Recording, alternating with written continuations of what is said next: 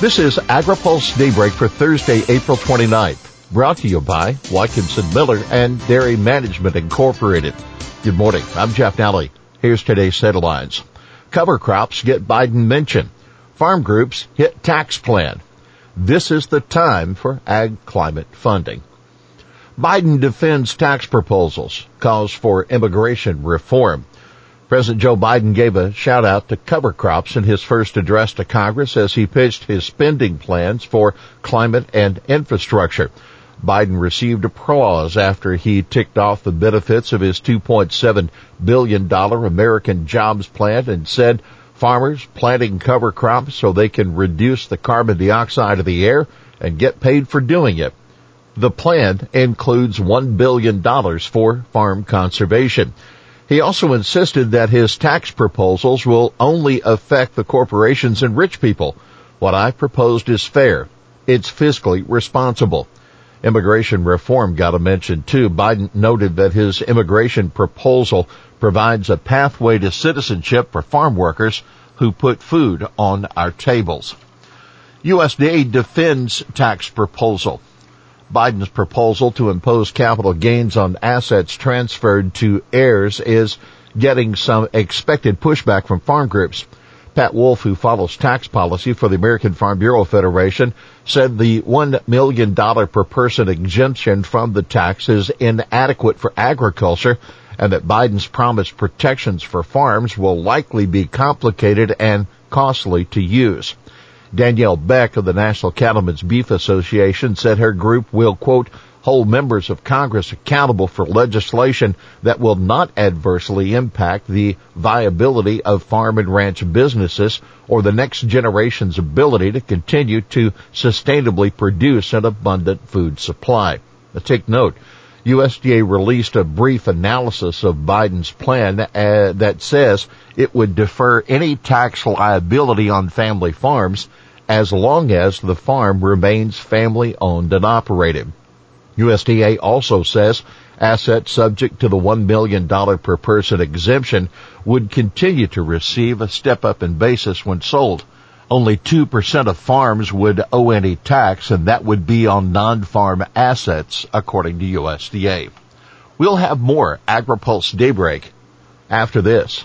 Dairy Management Incorporated serves America's 34,000-plus dairy farmers and dairy importers by managing research and marketing programs aimed at promoting dairy consumption and protecting the good image of dairy farmers, dairy products, and the dairy industry.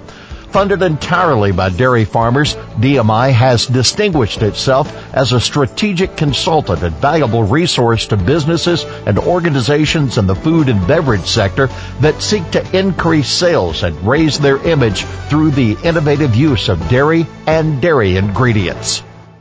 Welcome back to AgriPulse Daybreak. Policy vets. Time is now for conservation funding. Two of D.C.'s best minds on ag policy say an upcoming infrastructure bill is likely to be critical for getting a big increase in conservation program funding for climate-friendly farming practices.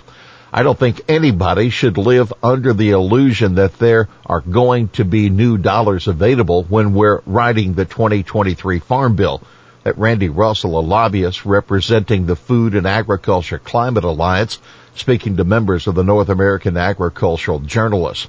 Fred Hofner, a consultant who has a longtime policy director for the National Sustainable Agriculture Coalition, says farm groups need to coalesce behind the effort. This is the year, this is the time, this is the place, and this is the bill. Why it matters? Well, advocates say the conservation program funding is needed to help farmers cover the cost of changing their practices as well as compensating those who can't participate in carbon markets for one reason or another. Senate Ag Chairwoman Debbie Stabenow, a Michigan Democrat, says the Biden $1 billion proposal for conservation is, quote, woefully inadequate. Regan aims to stop the WOTUS ping-ponging. EPA Administrator Michael Regan says there needs to be some permanence to the Biden administration's upcoming rewrite of the Waters of the U.S. rule. It will be the third attempt to write a lasting WOTUS rule and as many precedents. Speaking to the Senate Environment and Public Works Committee yesterday, Regan said he hopes to bring the ag community into the discussion on, quote, what's the best way to move forward without ping-ponging back and forth, protecting our water quality and not overburdening our farmers.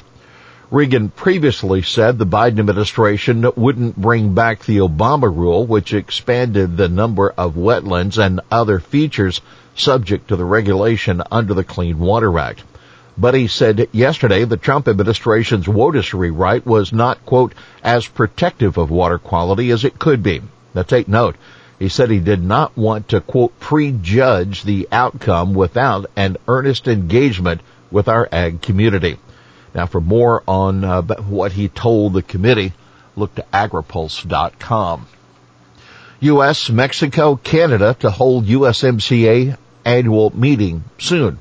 Top trade officials from the U.S., Mexico, and Canada will convene, quote, in the next few weeks to review complaints that have been made under the three countries' new trade agreement. U.S. Trade Representative Katherine Tai said yesterday. Tai called it a meeting, quote, to review performance and to take care of the agreement. She said she will bring up complaints such as Mexico's proposed ban of glyphosate and Canada's alleged misuse of dairy quotas it agreed to in the U.S.-Mexico-Canada agreement. The Biden administration will discuss next steps after the meeting if the U.S. complaints are not adequately addressed at the meeting, Tai told a Senate Appropriations Subcommittee. You can read more about the hearing at agripulse.com. Lawmaker expands hunger conversation. A senior House Democrat says he's trying to shed more light on hunger in America by moving conversations beyond the Agriculture Committee to other panels.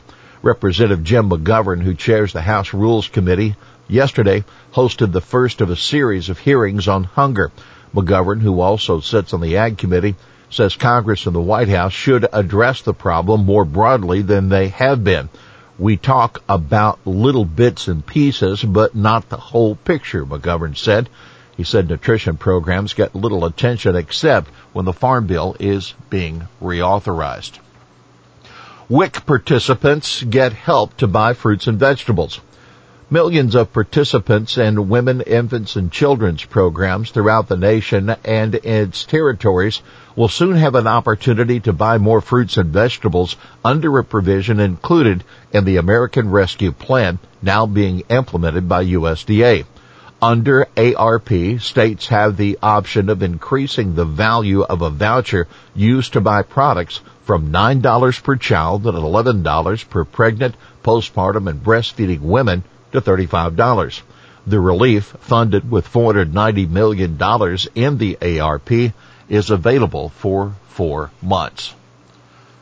Here's today's He Said It. I can assure you that Michael S. Regan is in charge at USDA. That EPA administrator, Michael Regan, responding to questions from Senator Dan Sullivan, an Alaska Republican, on the New York Times article about White House climate advisor Gina McCarthy's role in environmental policy across the Biden administration. McCarthy was EPA administrator during the Obama administration. Well, that's Daybreak for this Thursday, April 29th. Brought to you by Watkinson Miller and Dairy Management Incorporated. For the latest news out of Washington, D.C., visit agripulse.com. For AgriPulse Daybreak, I'm Jeff Daly.